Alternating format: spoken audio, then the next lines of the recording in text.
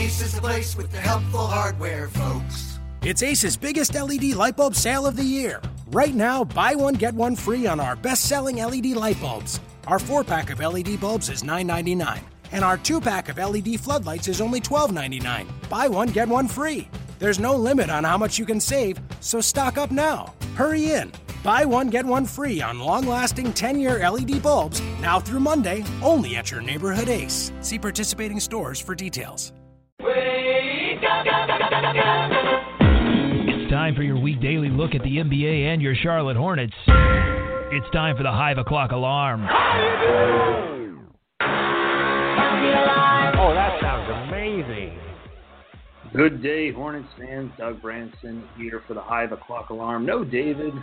A little early to wake David up. I'm still out on the road for my day job, but after missing Tuesday, I felt like it was necessary. Like the Hornets, I had to perform well on a back-to-back like they did against Boston. That was a big win. We'll get to that in a minute. I want to go over playoff scenarios. It's still a little complicated, but after Miami's victory over Detroit last night, the playoff scenario situation became a little more clear for the Charlotte Hornets. Okay, here we go. If you can stay with me. Now, the remaining games left tonight, Atlanta plays at Washington. Miami will play in Boston. And then Orlando will play the Hornets at Time Warner Cable Arena tonight at 8 o'clock p.m. A lot of these, I believe all 3 of these games are 8 o'clock tips. A lot of the tips on the final game of the regular season at 8 o'clock. Okay, here we go. Playoff scenarios. Charlotte will be the 5th seed and play at the Atlanta Hawks if Miami wins and Charlotte wins tonight. That would be Miami 3, Atlanta 4, Charlotte 5, Boston 6. So there's only one scenario in which Charlotte is the 5th seed. And if they were the 5th seed, they would play Atlanta. In that situation, again, it doesn't matter if Atlanta wins or loses. If Miami wins and Charlotte beats the Magic tonight, then Charlotte would be the 5th seed playing the Atlanta Hawks. Charlotte is the 6th seed and plays Atlanta if Atlanta wins and Boston wins. And the Charlotte Hornets would be the 6th seed and play Miami. There's a couple of scenarios for this one. If Atlanta loses and Boston wins, or if Atlanta loses and Miami wins, but Charlotte also loses. The Hornets would be the 6th seed, and Miami would jump Atlanta, meaning Charlotte would play Miami in the first round of the playoffs. I hope everyone kept up somewhat with that. It is still a little complicated, but the Hornets really don't control their destiny as we head into this last game of the regular season. A lot of it has to do with in terms of who the Hornets play, a lot of it has to do with whether or not Atlanta beats Washington. So if you're a fan who wants to see the Hornets play Miami, you'll definitely want to cheer for the Washington Wizards to beat Atlanta tonight.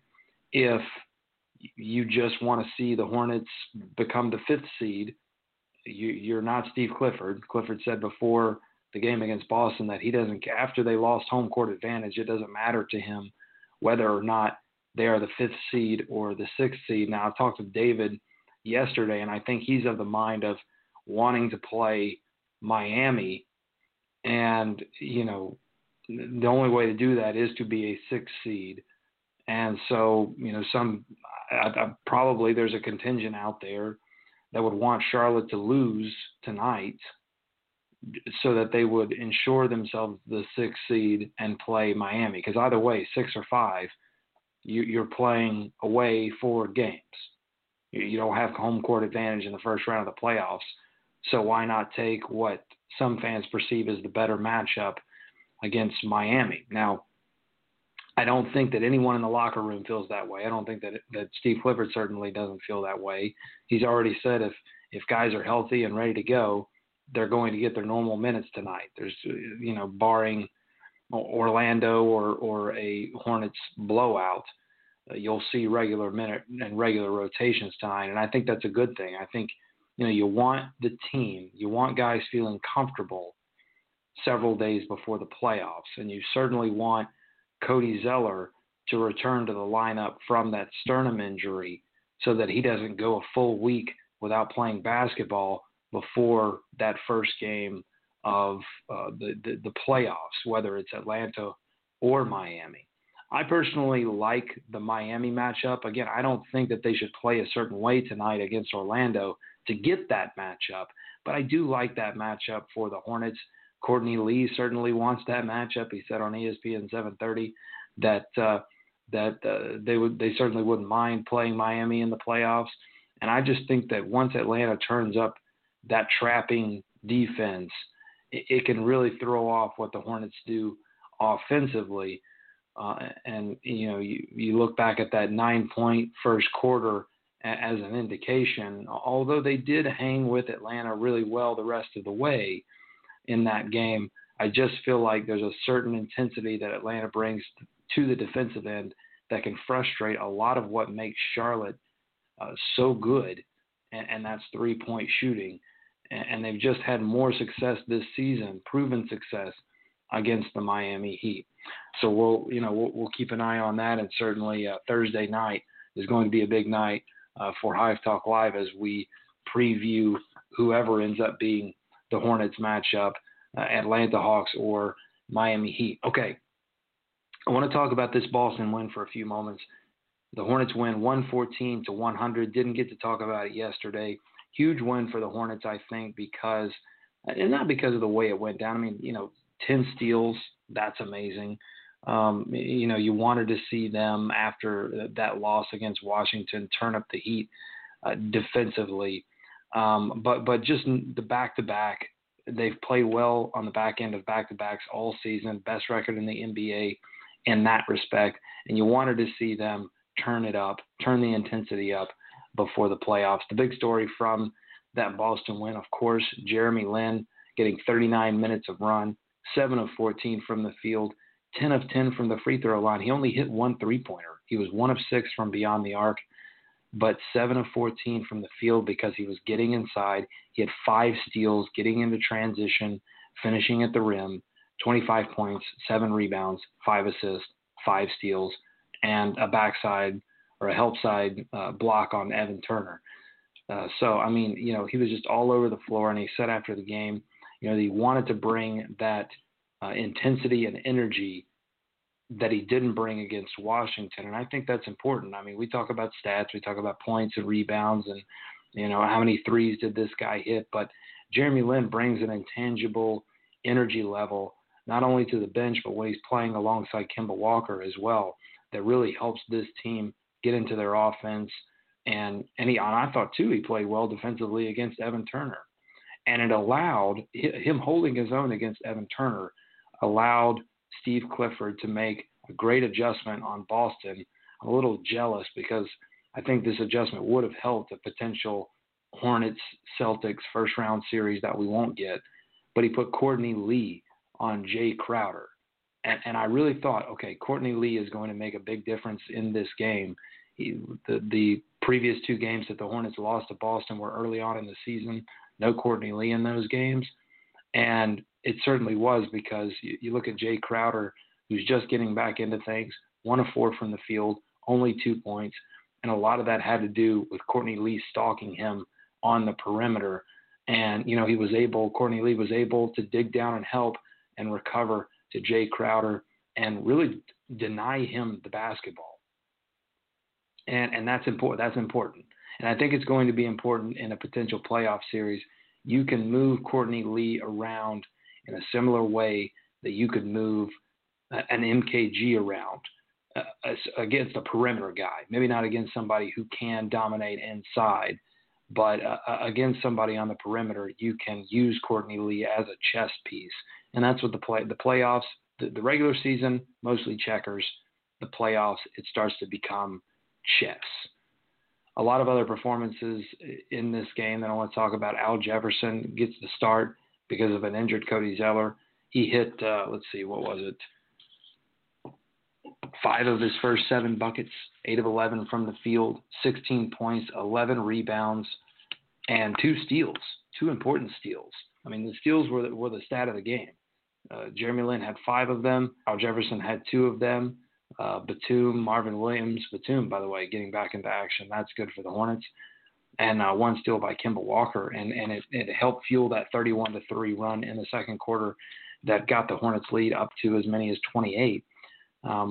But Isaiah Thomas just not protecting the basketball, and really the entire team not protecting the basketball. But oddly in this game, I mean, that's what you remember, the steals and the transition buckets. But the Celtics actually had 19 points on 14 Hornets turnovers, where the Hornets only had 11 points off of 12 Boston Celtic turnovers. And look, the Celtics, that's what they do. They turn you over and they score the basketball. And but those, it was just that one run, I think, that became most memorable from this game. But Al Jefferson had a great game, and it just makes you wonder if maybe it is something mental with Al Jefferson that when he starts and he can get into a rhythm early in a game and not sit on the bench for 6 to 8 minutes and then have to come in, if that just makes him feel more comfortable. I don't know. I don't know if that's an adjustment that you can now make this late into the game, but if the Hornets are down 0-2, it's sitting there. Bringing Zeller off the bench, there's an injury concern now. I mean, that option, I think, will be sitting there for Steve Clifford to make. But Al Jefferson certainly, and if Cody can't go tonight and Al Jefferson gets another chance at Nikola Vucevic, someone that's given Al Jefferson trouble in the past, if Jefferson's still showing that willingness to play defense that he showed against Boston, if he shows it again tonight, I don't know. I think it raises a few questions as you look to see whether the Hornets go, with an 8-man rotation or a 9-man rotation heading into the playoffs, how that shakes out between Jefferson and Cody Zeller and Frank Kaminsky. But it's interesting. I think the Hornets, if they play Miami has already settled into an 8-man rotation, and I think the Hornets could as well with Frank Kaminsky, Al Jefferson, and Jeremy Lin. And then you have Hawes and Troy Daniels, who it seems like Steve Clifford has decided to go with Troy Daniels and his shooting ability over Jeremy Lamb, who got a DNP coach's decision against the Boston Celtics. You have guys like Daniels and Hawes who you can then bring into the lineup and make adjustments in Game 2 and Game 3 and on down the road in a potential first-round matchup. And they are some good pieces because you have Spencer Hawes, who they both can shoot the three, Spencer Hawes and Troy Daniels. But Hawes also brings a ball movement. He also brings size underneath if you need that. Probably need that in a potential series against Miami, more so than you would against Atlanta. But the adjustment, the ability to make adjustments is there with this team because this team has depth. And I think that's one of the reasons why the Hornets could have a potentially better matchup against Miami. If you don't like BPI and certain scenario probability counters that would give the Hornets a better chance against Atlanta than Miami. If you don't care about any of that, then I think you like the fact that the Hornets have proven late in the season that they can beat Miami, and the fact that the Hornets have some depth, some better options in Troy Daniels and Spencer Hawes than Miami does. And I think Miami has some youth that the Hornets could expose experience-wise.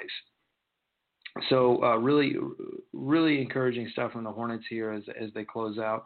I mean, if you take an overall look at the past 10 games, they've certainly struggled. And I think it will be important for the Hornets to beat Orlando like they should have beaten the Washington Wizards. Just close out a game that you're supposed to close out and play defense. I think that's the big thing. I mean, we know the Hornets can shoot well, and if they don't shoot well tonight, then, I don't think it's that concerning. But if they don't continue to play defense, they don't have that physicality inside. So you're going to need guys playing well on the perimeter. You're going to need Al Jefferson being active inside with the strips and the steals. And you have to have that from your bigs. and you have to have Marvin Williams got 2 blocks against Boston. That's going to need to continue to happen. When you don't have a solid shot blocker, you have to find creative ways to protect the paint. And the Hornets did it against Boston. You hope they can do it against Vucevic, who is getting back into the starting lineup here in the last couple of games for the Orlando Magic. It will be a good test. It will be something to watch. That's definitely the matchup to watch tonight. We'll be watching it on Twitter at Hive Talk Live. We'll be at the game. So check us out there, and we'll continue to live tweet. One last note, a big get well soon to Rick Bonnell, the Charlotte Hornets beat writer for the Charlotte Observer. He tweeted the other night that he is in Boston getting some blood clots looked at. So best wishes to you, Rick, and on a speedy recovery. And we will, I'm sure everyone in Charlotte who covers the team or covers sports will do their best to help pick up the slack in your absence. So get well soon, friend. And to all those out there listening, thank you so much. We're going to be back Thursday night, ESPN, brought to you by ESPN 730, Hive Talk Live with my friend Justin Thomas. More to come on that. Check us out, Hive Talk Live. Enjoy the rest of your morning, folks. And, of course, all hail the teal and purple.